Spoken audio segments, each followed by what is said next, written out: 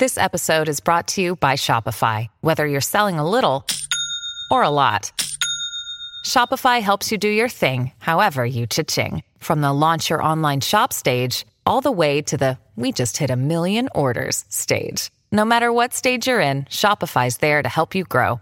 Sign up for a $1 per month trial period at shopify.com/special offer, all lowercase. That's shopify.com/special offer. Let the train!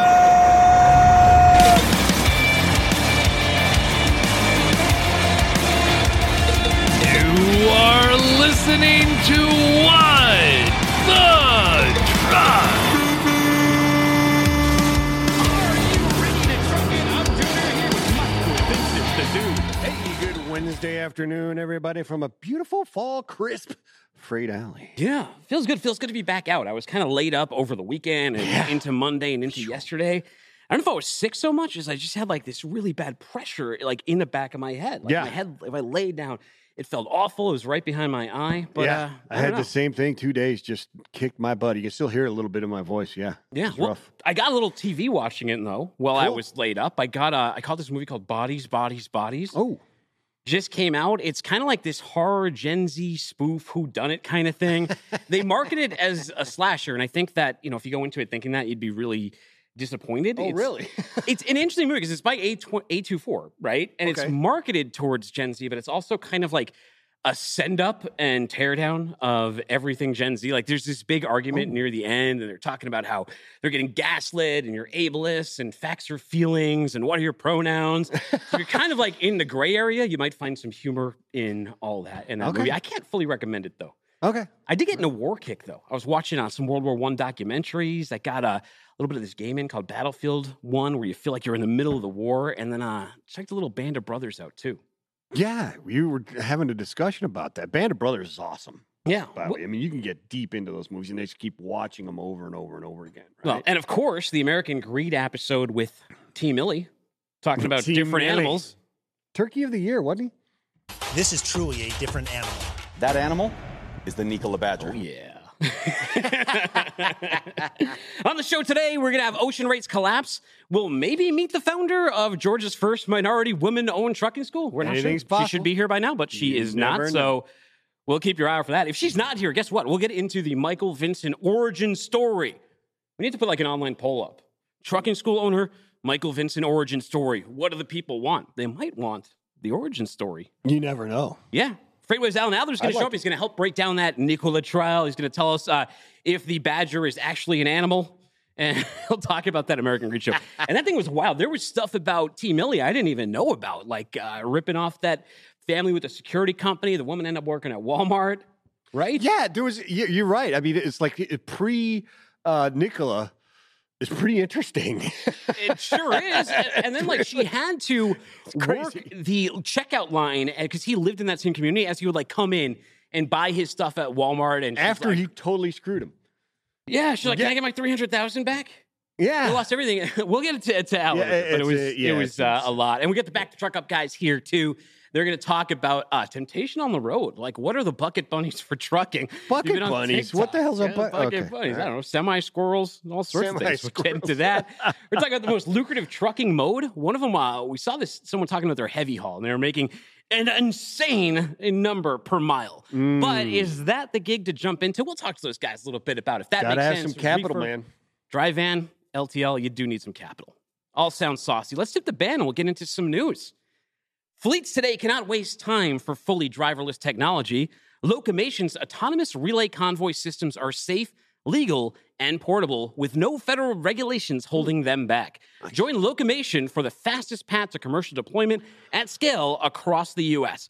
To learn more, tell them, dude. Hey, visit locomation.ai/no barriers. Headlines.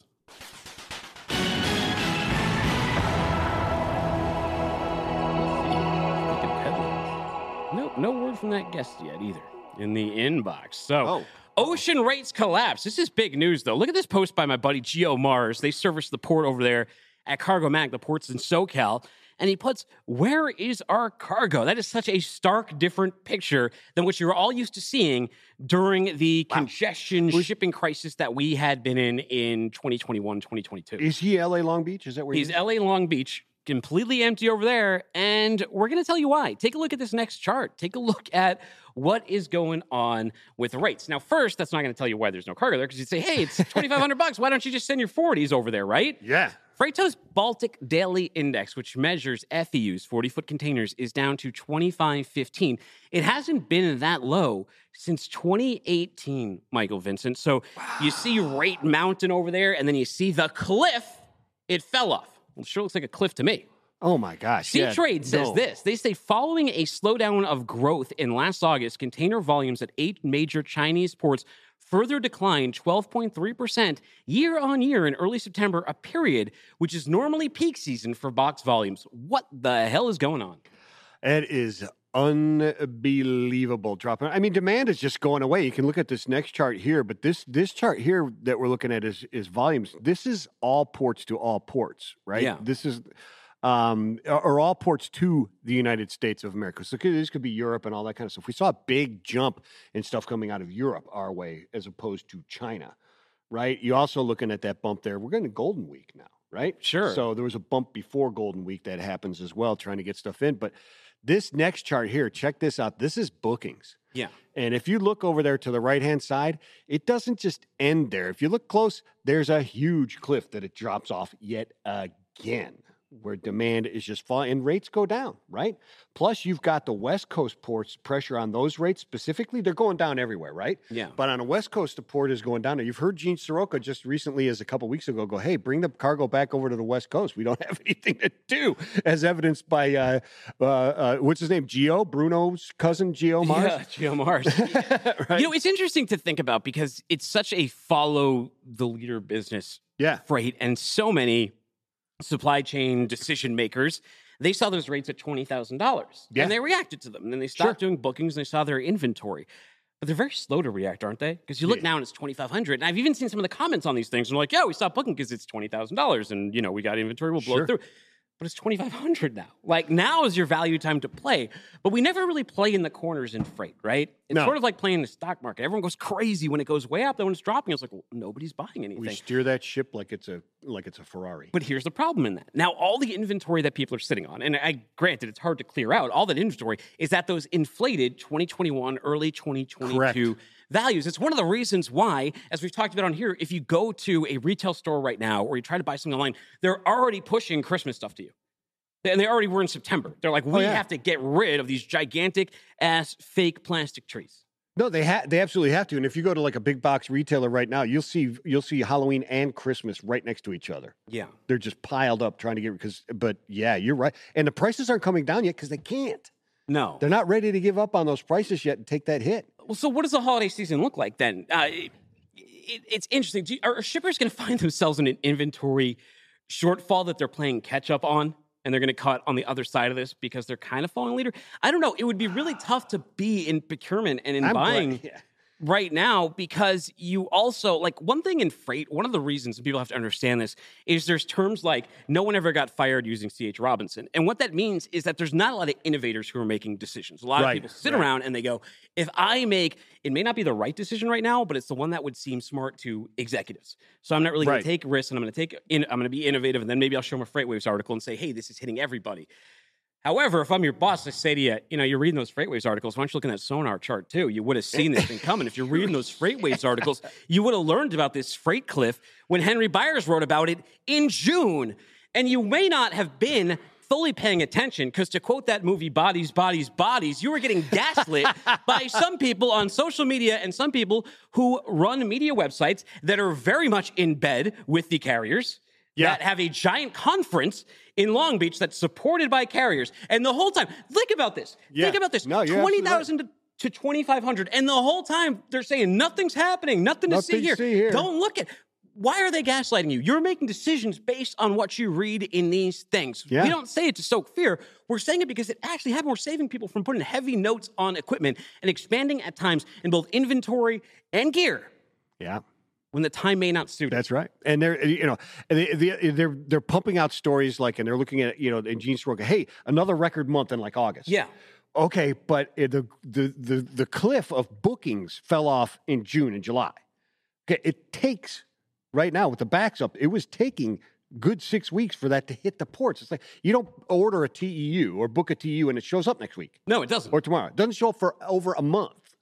Well, during the pandemic, the height of the pandemic was like 120 days. Yes, and it was 120 days. So don't tell me about, how can it be falling off a cliff right now when imports are the highest they ever? Well, those ships, there's 300 ships sitting off at that time. I mean, there were so many logical things to look at, and it was the rise in inflation, the rise in fuel costs, the rise in food costs. Sure. The rise in the cost of everything. Even services have started to go back up in cost because people are going back to those.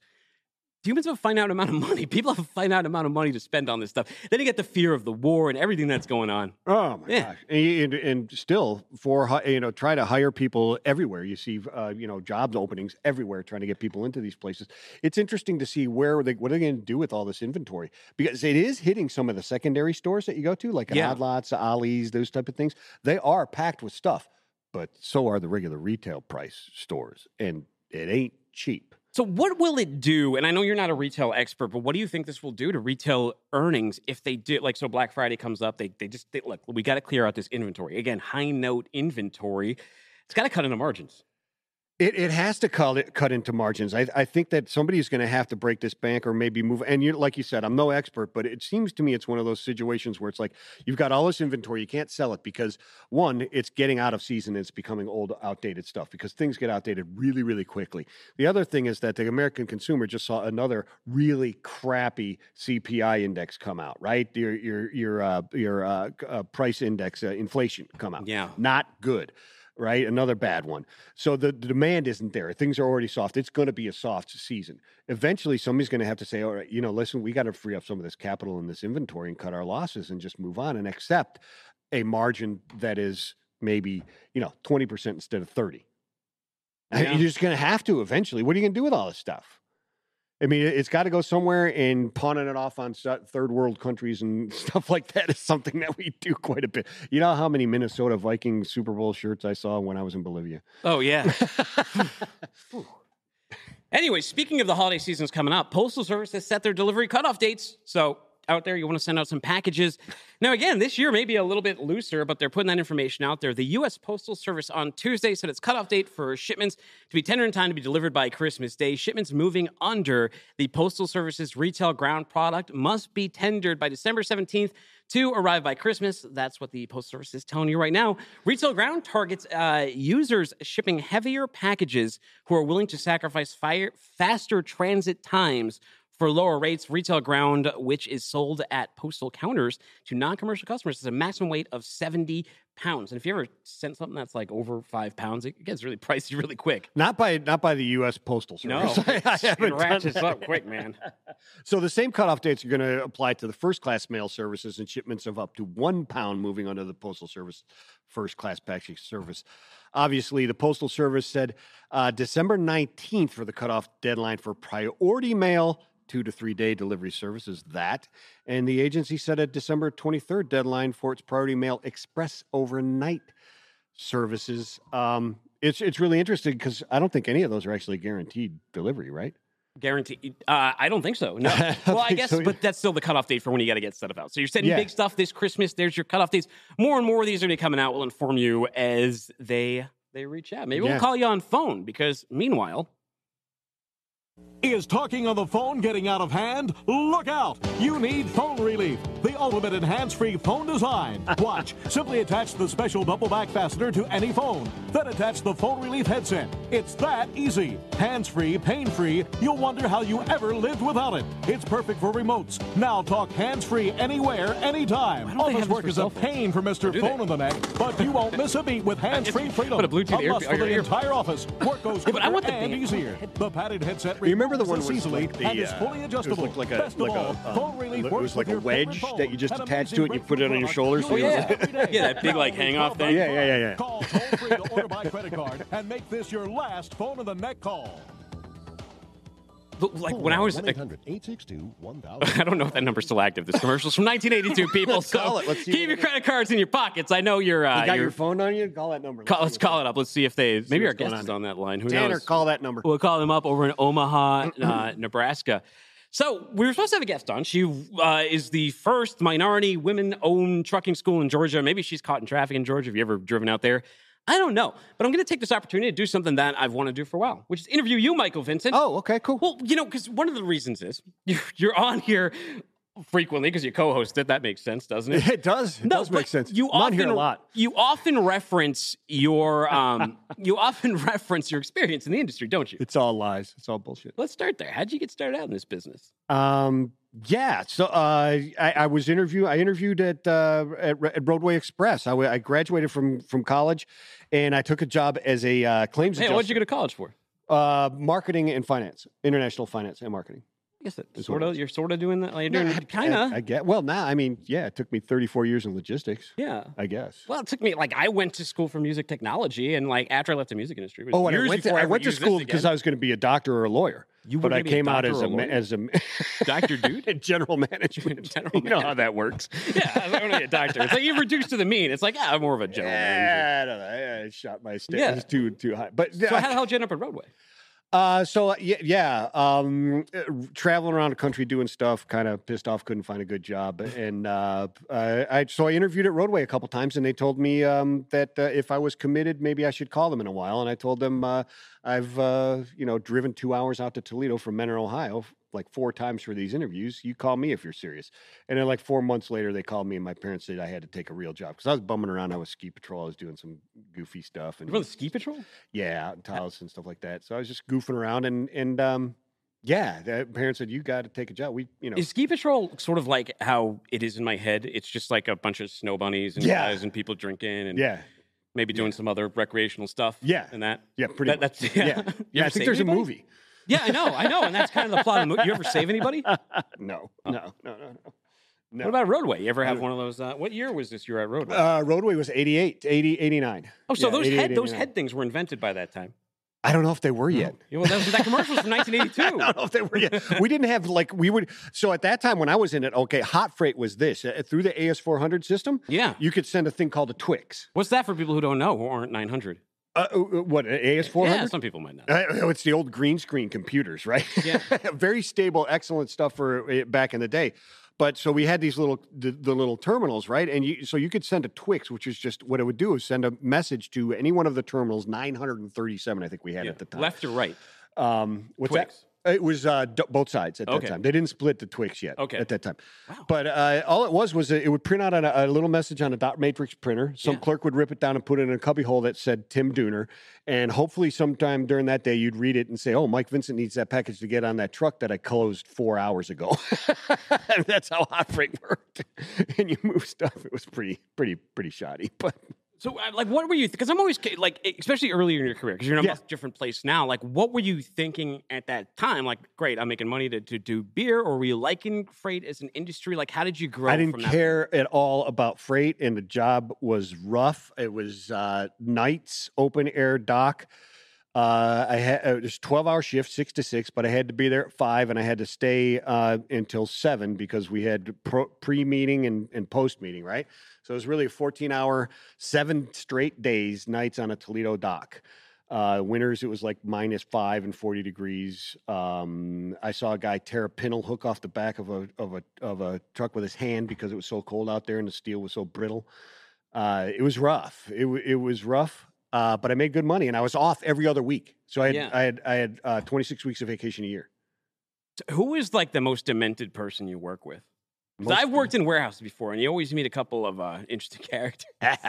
My first TOM was tough, man. Yeah. I learned a lot from him, but at the time, I hated him.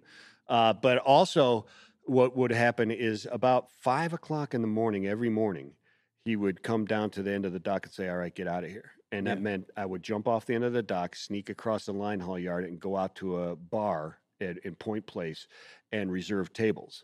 And then all the supervisors and half the Teamsters would show up, and we'd get drunk till 2:00 in the afternoon and walk out. You know, that day drinking. Sure. Yeah. And then Too well. go home, try and sober up in 3 hours and get back on the dock. We did that for 4 years. So where do you go from roadway after that? Like, how do you end up over in this madhouse? Yeah, so roadway was interesting. So roadway, we were looking towards trying to be the quality carrier, differentiate ourselves from Yellow and everybody else, right? Because it's all the same thing, right? Yeah. And it was just shortly after deregulation. It wasn't that long after, about a decade afterwards. So people were still trying to figure their shit out. But we were trying to win the Malcolm Baldrige Award. I became this quality supervisor, which then led to this position called a district Turk, which was a work methods manager. Okay. Me and the vice president of the district or the division are the only ones who knew my schedule. I might be in Pittsburgh at 1:00 in the morning, and then I might be in Cleveland, Ohio at 4:00 in the morning. And I was just auditing, basically spying on people, making sure they were doing the right things, right?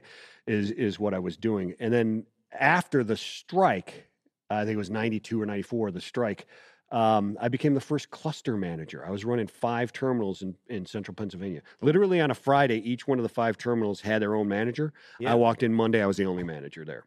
So what does running a terminal entail for those of us who've never? You do everything. So I had barns that had 12 drivers. I had barns that had 3 drivers, and in between there was 5 of them. And so you do everything. You're HR. You are the representative of the company to deal with the union stewards and the business agents for the union. You're the recruiter, your HR, your safety, your maintenance. You are everything in that term. You wear every single hat. OS&D, booking, dispatch, dock, line haul. You run everything. You have to know everything. So how is it with the drivers? Because we always, like, whenever we talk about these sort of conflicts, like the driver hates the warehouse and the docks hate the drivers, and you both think each other are useless. Yeah. Was that the environment that you were in? When in the bigger barns, when you first got there, yes, but I converted a lot of the bigger barns into like the smaller where we had comboed, like I had dock driver combo guys, and they really liked that concept because the smaller ones I don't have a supervisor, so I had to rely on the union guys to actually run the dock and decide where things were going, and they loved it because you got to load your own truck for all your pickups and deliveries, right? So you got to do it, right? And then as long as I'd have business meetings with them, just like I would supervisors. And then the bigger docks actually liked that too, because the drivers got to decide what their days were. And once they figured out that I knew when they were screwing me, it was good because I can bring in management and we can freaking play this whole stupid me against you game, or we can continue on the way we're doing it, make some good ORs, and people leave us alone out here in central Pennsylvania and we'll live a good life. That was about it. So that's what we did. So what happened? You were living a good life. Why did you get out of the life? Well, there's a guy out there called Terry Gilbert, and he knows who he is, and he's a good friend of mine now. But at the time, he became vice president of my division. Terry Gilbert was a terminal manager that I had. Who's he? Who knows who he is? He knows who he is. Terry Gilbert knows who he is. Okay. He was a former president. He was a former president of Roadway Express. He was a president of Roadway Express when they sold to Yellow. Yeah. Okay. Early on in my career, we had a run-in. Years later, he became the division vice president. My career at Roadway was over. I left and went to Tropical Shipping because of that. We've reconciled and we're good buddies actually right now, which is kind of cool. But that's why I left. That's why I left Roadway. Otherwise, I'd probably still be there. I'd be at Yellow. Before we move on to Adler, how did you end up here at Freightwaves? Wow. So I worked for the Fuller family. John Bose and I ran a company called Express Global Systems, which still exists. Yeah. We spun it off for Max Fuller. It was a wholly owned subsidiary for U.S. Express. We spun that off, finished our contracts there. And we were looking to start our own logistics company. And Craig said, hey, I'm going to start this thing called, I think we're Trans Risk at the time or something like that, or Trans FX or something. So we went to listen to what he was talking about. We had no idea what he was talking about when he was talking about freight futures, et cetera, and the data, but we jumped on board anyways, and here I am. Wait, why? Like, he was that charismatic? How did that work? Yeah, no, I mean, it made sense. I mean, Craig is a brilliant guy. Yeah. And I've known him for about 15 years before coming here.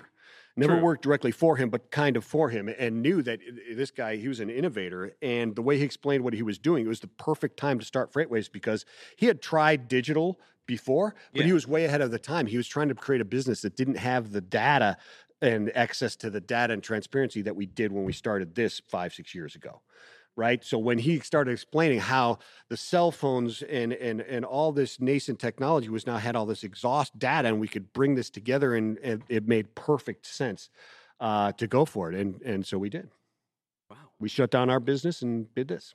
Well, we'll continue your FreightWaves journey next time we get stood up by a guest, and we will get people deeper in there. But, I don't even know why I asked you, is he that charismatic? Because, he is, for me obviously. for me personally, it took one LinkedIn message from him to get me to move my entire family from Boston down to here. Yeah, it only takes a second to understand this is a special kind of human being who's got some visions, and you should probably listen to him. Know who's not a special kind of human being? Who? Trevor Milton. Let's look at him get kicked in the nuts by a Sasquatch. The new Doritos, man, smoking cheddar barbecue. It's freaking amazing. Have you tried one? No. Try some jerky? No, I'm good. This is all I need. All right. You want some jerky, big fella? Milton on the left, who just got nutted. If only. If only. Well, it's FreightWaves Detroit Bureau Chief Alan Adler. I don't know if he's ever kicked Trevor Milton in the nuts. Let's find out. How's it going, Alan? But, it's great. I had never seen Sasquatch in the Doritos commercial until last night's airing of American Greed, which is now, picked up on Trevor. Another one of those things that the jury that's on, sort of a COVID recess right now shouldn't be watching. The judges told them don't read about the case. I don't think they're supposed to watch that either. American Greed? What about What the Truck? Has that been approved? I don't know if it made the list, dude. We didn't make the show. I can't believe we didn't make it. Because we interviewed him on a podcast, and I was looking for them to put Turkey of the Year. Yeah. And we had him on, and he told us that everyone thought he was running a prostitution ring. His neighbors were onto him from the start. Yes, I remember. I said to him, if everybody was so smart, how did this happen? Right? Yeah. I mean, you got to look at what's come out in court, and we had Matt Lee on last night on SXM to talk about. Matt's been our stringer covering the case, and he has been sending me notes, and then I write the stories, for FreightWaves.com. And it's fascinating because so much of what's in, last night's visualization of the Hindenburg report, really, and a few new things that I hadn't seen before, very little of that's come out in court, because in court, you can only prosecute what you've charged somebody with. You can't bring up other stuff. You can't bring in, past issues and things that you've done. So, but it speaks to his this character, is Alan. very interesting. What's that? It speaks to his character. The things you're mentioning, and we'd read the Hindenburg, we'd covered it, and that Sasquatch commercial, I hadn't seen that before, and I didn't really know a couple of these backstories and how much of, at least according to that show, how much of a grifter he's been since early on. He started out, he's like the Joker. He sucked at wrestling, so the next thing he does is he leaves school and he drops out of college after a semester, and he's selling security systems, and he rips off this poor. They're telling the story of this poor family. He rips them off, and he sells them this company where all the IOUs were actually already paid to Trevor Milton. He sold them a fake bill of goods, and this poor lady ended up having to work she's working at Walmart now because her family lost all her money. And insult to injury, Trevor Milton still shops at the damn Walmart. It goes to her line. Yeah, he doesn't even which is sort of, what is she supposed to do? You have to be a bit of a sociopath. You have to be a bit of a sociopath to rip people off like that all the time. Yeah, I can't get into too much of the psychology, because remember, and I always have to remind you of this, Dooner, there were days when we thought this guy was pretty special before you called him Turkey of the Year. I mean, we bought into him, and I don't know that everything he said is a lie as much as it's mistimed, because, next year, these guys will be building hydrogen-powered trucks. Right now, they're building battery-powered trucks. This was the kind of stuff he talked about. He just didn't use the correct tense, right? I mean, he said we're doing it now. We're not doing it now. We're going to do it. And I don't think that would have been competitive. Right? Yeah, there was. I mean, his explanation and his bragging about how they reduced the cost of producing hydrogen and it was 100% green. I mean, he claimed that his brother, who was laying concrete a week before, solved one of the hardest things in science that no other scientist, and that was a little bit crazy, right? I remember talking about that going. Alan, here's the thing.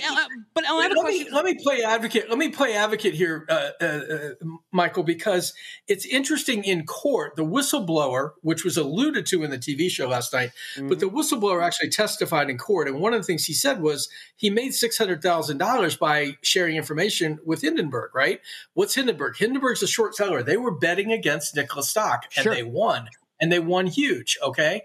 Now, this whistleblower, interestingly enough, is in for an even bigger payday from the whistleblower, the Federal Whistleblower Act. He could get a piece of the fine that Nikola already has agreed to pay, and they're trying to get the money back from Milton.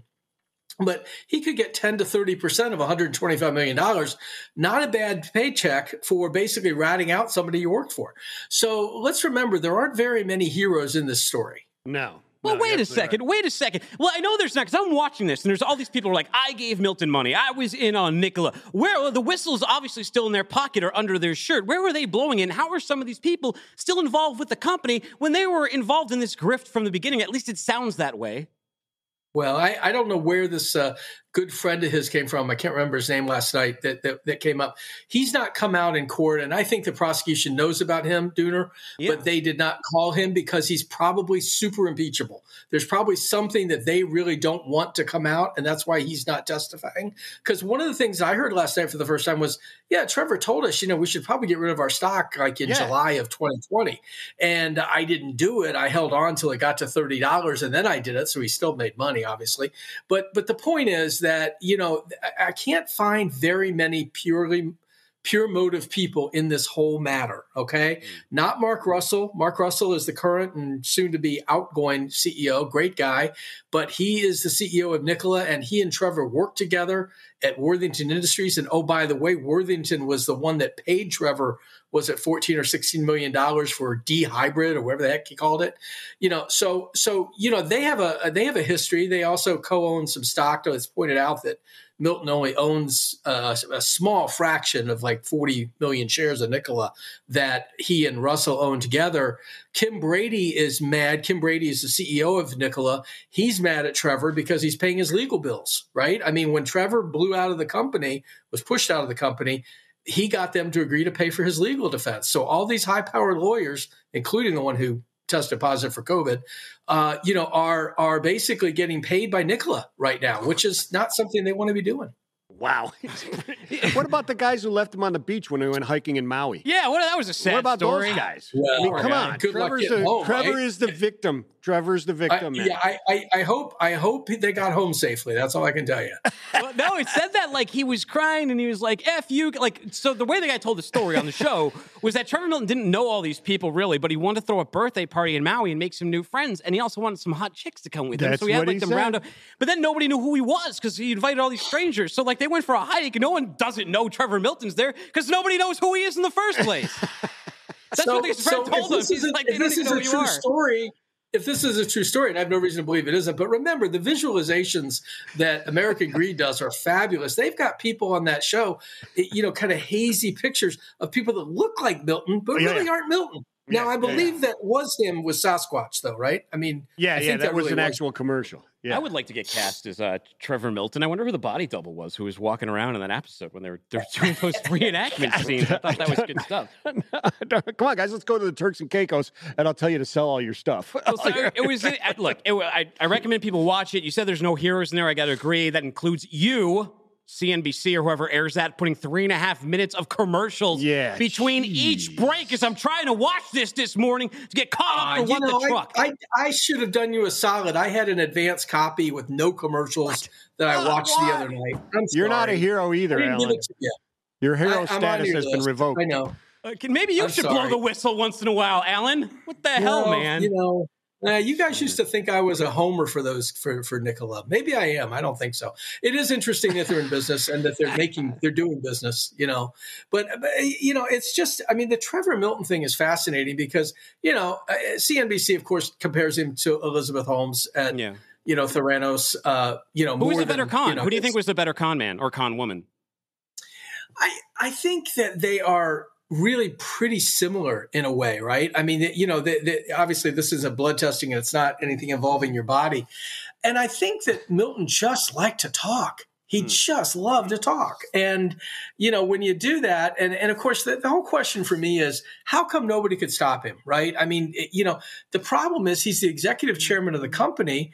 they change the passwords on the social media accounts. You get somebody to change them back, right? So how are you going to stop a guy like that? And yet, what the defense has done in the trial, and this is interesting, guys, they have continued to bring up, well, wait a minute, Kim Brady, didn't you sign this document? And Mark Russell, didn't you appear here? And wasn't that a little bit misleading? And wasn't that premature for you to be saying those things? What they're trying to do is to show that Milton wasn't the only one that was, hyping Nikola. More to the point, and I don't know how they managed to get this guy, this Harvard prof who testified the other day. He's being paid $1,250 an hour, by the way, for about $500,000 by the defense to basically say that tweets and social media have absolutely no influence on people's stock buying behavior, right? Wait, how much is he paying? How much is he paying? $1,250 an hour. Good work if you can get it. You're absolutely right. Us influencers have no power to change markets or people's buying decisions or anything like that whatsoever. Where's the money? See, and you do it for $700 an hour, wouldn't you, Dooner? I'll do it for $550. You'd be surprised. Anyway, the guy's got great credentials, but he didn't seem to know very much about, the fact that the prosecution had interviewed 50 investors, 50 day traders in the company. He wasn't aware of that, didn't put that into his model. So I don't know. Made a lot of money at it, though. I do like when they interview someone, though. They've been doing this a lot in like the GameStop one, and they actually did it in Nikola. And they'll interview someone, and like their job title will just be retail investor, which could be like any of us with the Robinhood account. Like I'd perfectly qualify to speak on there. Yeah, why not? Yes, you are. I like the guy. We're going to put that under your super next time. Guys, can you change Alan Adler to just retail investor under his name right now? Really. You know what, guys? You have to change my title soon to Midwest Bureau Chief. Why? Because I'm leaving Detroit. We're moving away. Where are you going? West side of Michigan. Okay. But I can't call it Detroit anymore. Ooh, interesting. Yeah. Does it bring down the property value? Well, property value. Here's an apartment, dude. So I'm overpaying, right? But we're building a condo out there, and it'll be done in November. So we'll be moving. I have to change my title. Okay. Well, hey, cool. we'll if you want like an unofficial change, we can do it anytime on this show. You don't want to go full LinkedIn. Chief. Call me retail investor. That works for now. Retail investor Alan Adler. Sasquatch, and he is now Sasquatch who kicked Trevor Milton in nuts. Ooh, yeah. I love that. I love that. Yeah. I like that. Well, Alan, thank you so much. I think you might be booked on this show one more time before F3. I can't remember. I haven't looked at the schedule, but if not, I will see you in at F3, won't I? Chattanooga. Maybe on here you will. But yeah, anyway, I'm not on the travel team for that, which is fine. I've got to go to ATA before that anyway. Okay. So, so anyway, but listen, I love you guys, and it's great to see you. And Michael, I didn't know your whole story. That wasn't even half of it. That wasn't even half. That was touching. We all have one of those stories, Michael. Where your services are no longer required stories. Well, I called my boss and said, "Hey, I'm screwed, right?" He goes, "Yeah, you're pretty scred." I said, "All right, yeah, getting fired is good. Yeah. You can go quietly, or we'll help you out." He said, "You got 3. You said you got 3 weeks." Hey, in 2016, I never would have bought a $15 microphone on Amazon if I didn't get fired. There you go. Yeah, getting fired is good. New opportunities, new windows. Microphone? Can you get them for that still?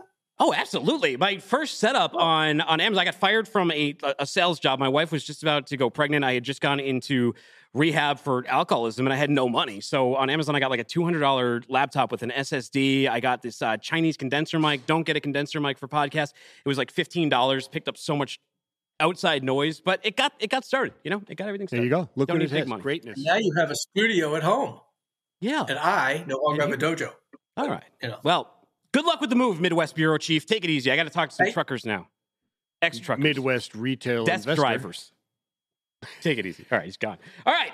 Fleets today cannot waste time waiting for fully driverless technology.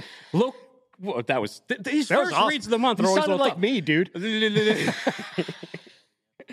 Fleets today cannot waste time waiting for driverless technology. Locomation's autonomous relay convoy systems are safe. They're legal and they're profitable with no federal regulations holding them back. No. Join Locomation for the fastest path to commercial deployment at scale across the U.S. And to learn more, where do they go? They go to locomation.ai/no barriers immediately after the show. I like that one that had us always being like, beyond one can fly. Yeah, that wasn't bad either. Well, Good for the folks. autonomous relay. Rooster, Super Trucker, welcome to What the Truck. Hey, afternoon. Hey. Where's the rooster noise? Tanner. Rooster noise. Tanner.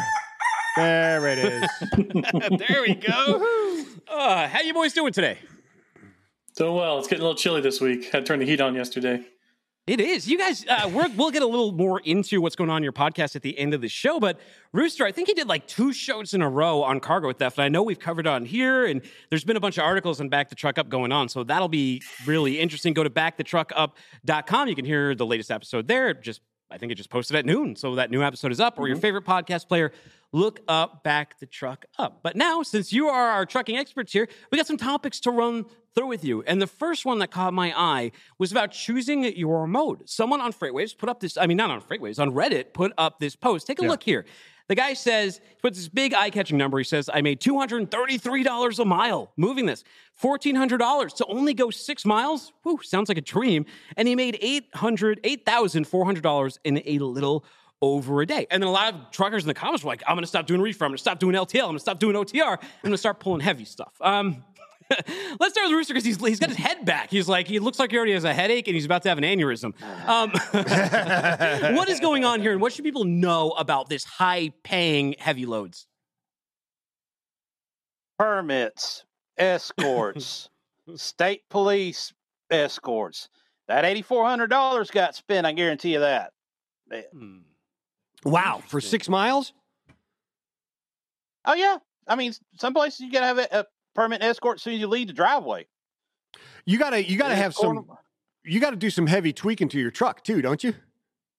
Oh yeah, that's vocational. That ain't a standard road truck to pull something that heavy.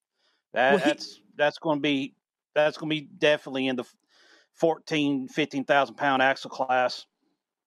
The original poster, he was kind of trying to sober people up a little bit who are like, this is amazing. He's like, it's great, but first of all, you got to get the business. Because once you do with this kind of heavy haul, you're kind of like protected from the market. You're not going to see those giant swings because people want someone who's very reliable to pull that stuff. However, even getting in there, the barrier to entry, this guy said it was $250,000 just for the truck. He put another $50,000 in it just to run it. And he can't wait to get rid of it once it's out of warranty because it's so intensive running these trucks. The coolant gets so hot and the thing's always running hot. And it's breaking down and all the stress you put on. He can't wait to get out of it. So maybe heavy haul is not the best mode to get into. But let's talk about that. Justin, what do you think is the best mode to get into right now? Is it OTR? Is it LTL? Is it reefer? All depends on what your lifestyle is. If you don't mind being away from home, OTR is some good money out there, especially if you're on a dedicated lane. But if you're trying to stay home and go home every night, LTL is not bad because a lot of those carriers also pay overtime, but you're going to be working a lot of hours. Rooster, how do we get rich? How do you get rich as a truck driver? Alaska, oil fields. I'm hearing there's actually a very, very big demand in anybody that is qualified for earth moving equipment for like moving like gold ore, iron ore, lithium ore. Anybody that's qualified to run those big earth movers, there's a big demand for those guys right now. Yeah, but you're living in a remote part of the country doing that type of stuff as well, right? So it does come down to what type of living conditions that you can put up with, right? Yeah, but I mean, you also think those are top tier paychecks you're looking at too. Some of those are actually seasonal, where you only, like Alaska, it's seasonal. You only work a few months out of the year, yet you're bringing easily 6 figures, possibly even 7 figures home. It sounds like if you don't have family to take care of, or you're not married and have kids or something like that, it's a lot easier to make a lot of money in trucking and a lot more comfortable because if you want to live comfortably and be home, you got to make those sacrifices, right? I mean, in terms of pay. Yeah, that's a big thing. If a lot of people, they have wife and kids at home, you have those responsibilities you got to look at first before you look at anything else. But if you're, single, no kids, don't have, anything to tie you down, you live life on the road, I mean, why not go for the biggest paycheck possible? Well, life on the road can come with temptation. There has been on TikTok, there has been this big, people are saying right here, so how the hurricane happened and all the repair people are coming down. So this girl on here, she posts, I am a pipeline wife. We've dealt with row hose before TikTok. I stand with all the linemen wives as they prepare to take on Florida's bucket bunnies. Blue collar is not a trend.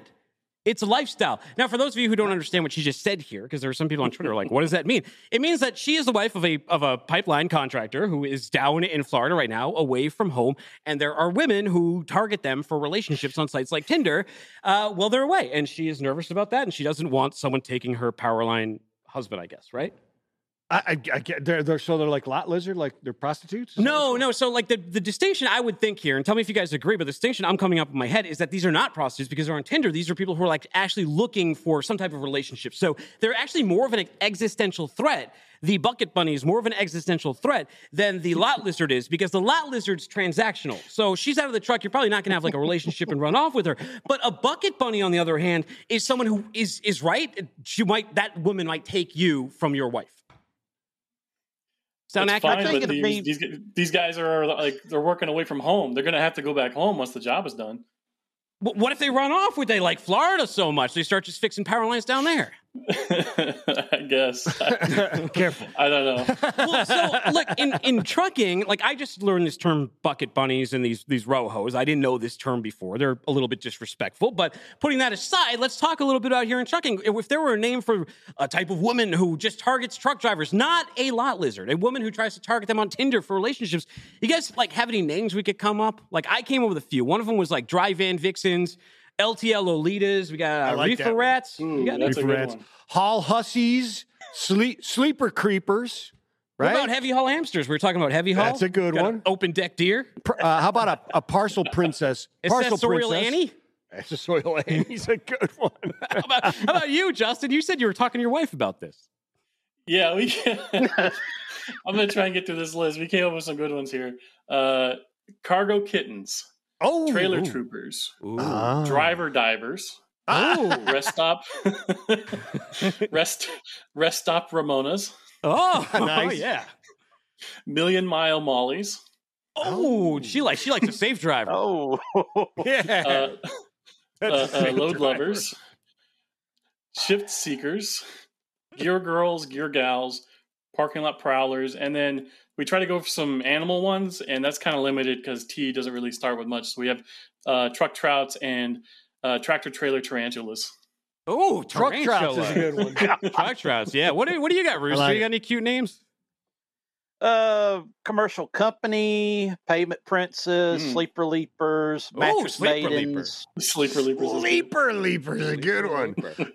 I don't know. Do you think they stand up with you? Will they have the longevity on TikTok as Bucket Bunny? We'll have to find out. Commercial companies are pretty. That's actually pretty good. I like that. Parcel princess works really well too because that goes with like all the delivery guys. Not just truck driving. Yeah. But but is this a myth though? Like, are there really, like, I kind of think this is a myth. Are there really bucket bunnies? Are there really these women out here targeting these particular jobs? I mean, I'm sure there are. I know there's people who target like military and stuff, but is it just like maybe his wife didn't have the best personality and now like he met another woman while he's out? I don't know. It sounds like she was smitten or smoked.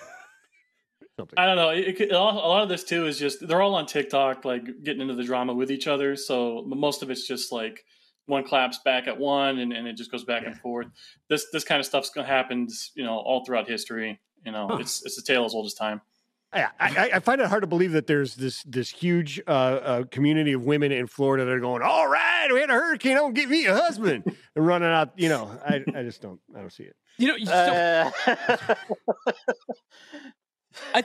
I don't know. Rooster's disagreeing with me there, brother. I don't know. All I gotta say is, if you catch your husband at Bears Avenue in Tampa, might as well call it the divorce lawyer. That's all I got to say about that. Or the clinic, right?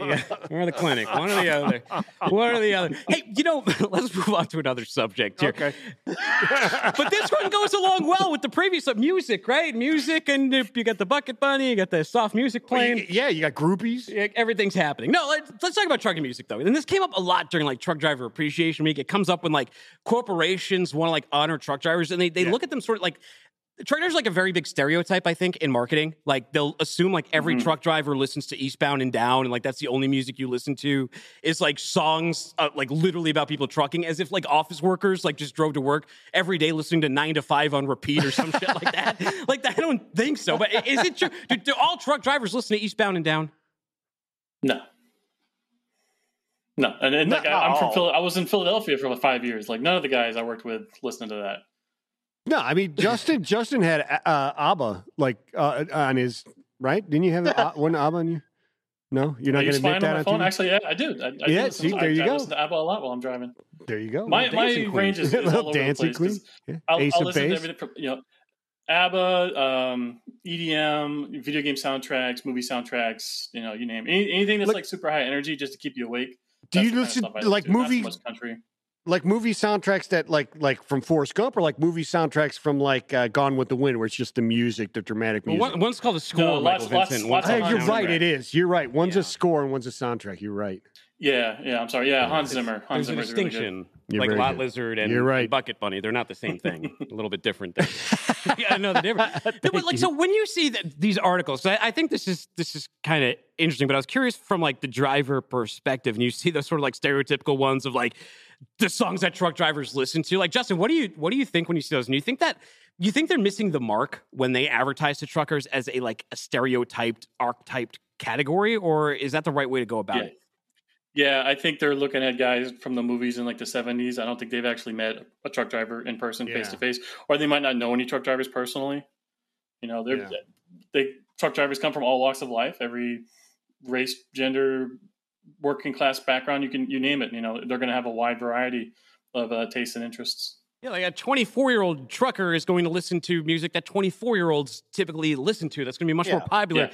I would think so. Just like a 55-year-old would be listening to like the music of their era and their generation much more likely than, Megan Thee Stallion or something. Yeah. I mean, Rooster, Taylor Swift. That's all he listened to when he was driving. What kind of advice do you have for those? What kind of advice do you have for those marketers? Because I cringe a lot when I see those kind of articles in that positioning. How should they be positioning their sort of products or thought leadership to drivers? Go on TikTok and look at what the guys are saying to each other. It's out there. They just need to dig a little bit. Yeah, just do a little due diligence goes a long way.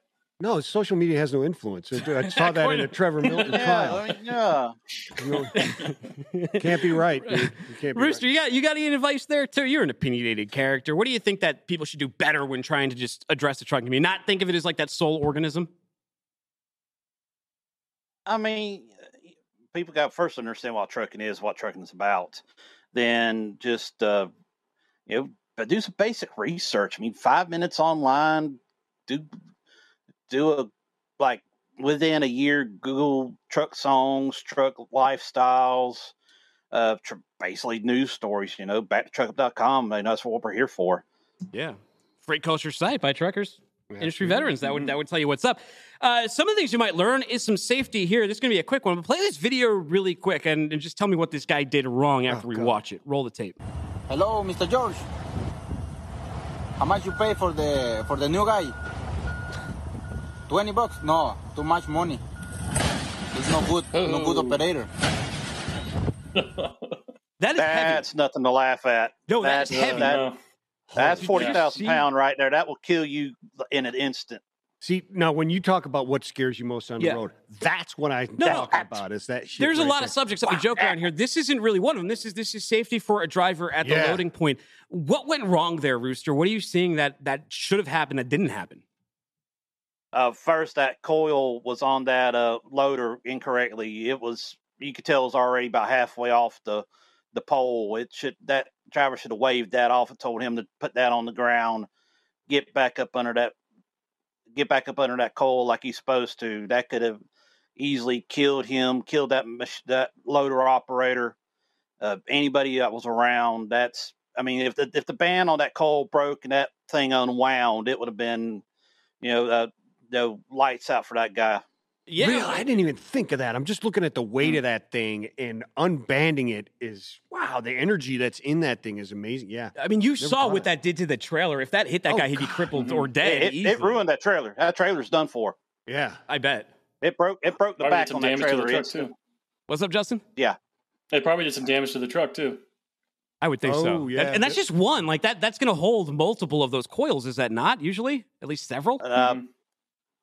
Well, according to how big that coil is, sometimes you can only run one coil at a time because it weighs so much. Were they trying to lay that thing down on its side? Is that what they were trying to do? Okay.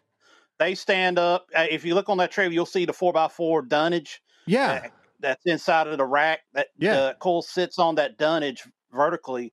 Then they'll run, supposed to be running chains, but there's some fools out there that'll run, they don't want rust on their coil, so they tell them to run straps. Then you have to run about 8 to 10 set of straps through it to make it hold.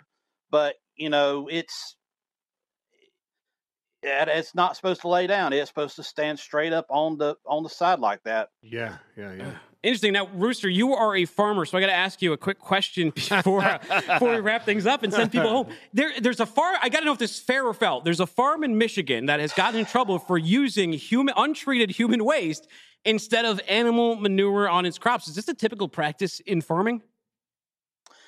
I haven't heard human manure, but animal manure is used commonly. Yeah, that's fine. You have chicken litter spread around.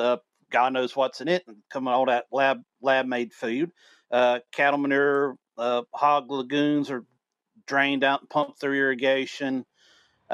It's something that's still used as a cheaper alternative than having to pay for modern fertilizers. All right, well, then, Justin, next time you got to go, let me know. I'm trying to plant a garden. Anyway, guys out there, hundreds of truck drivers at New England's largest wholesale food distributor have gone on strike. That story's going to be up on backthetruckup.com. Go read that. What else is going on here? There's a couple other strikes going on. There's some good stuff Rooster's putting up. Check it out. Check out the new Back the Truck Up podcast by looking at Back the Truck Up wherever you get audio podcasts. Look up What the Truck when you're there. Subscribe to both. Download Freight Ways so you have to watch this show. Find me on Twitter at Timothy Duder. Find him at Vincent the Dude. Find it Back the Truck. Don't be a stranger and tell him how to be. Hey, peace and love. Spread it everywhere.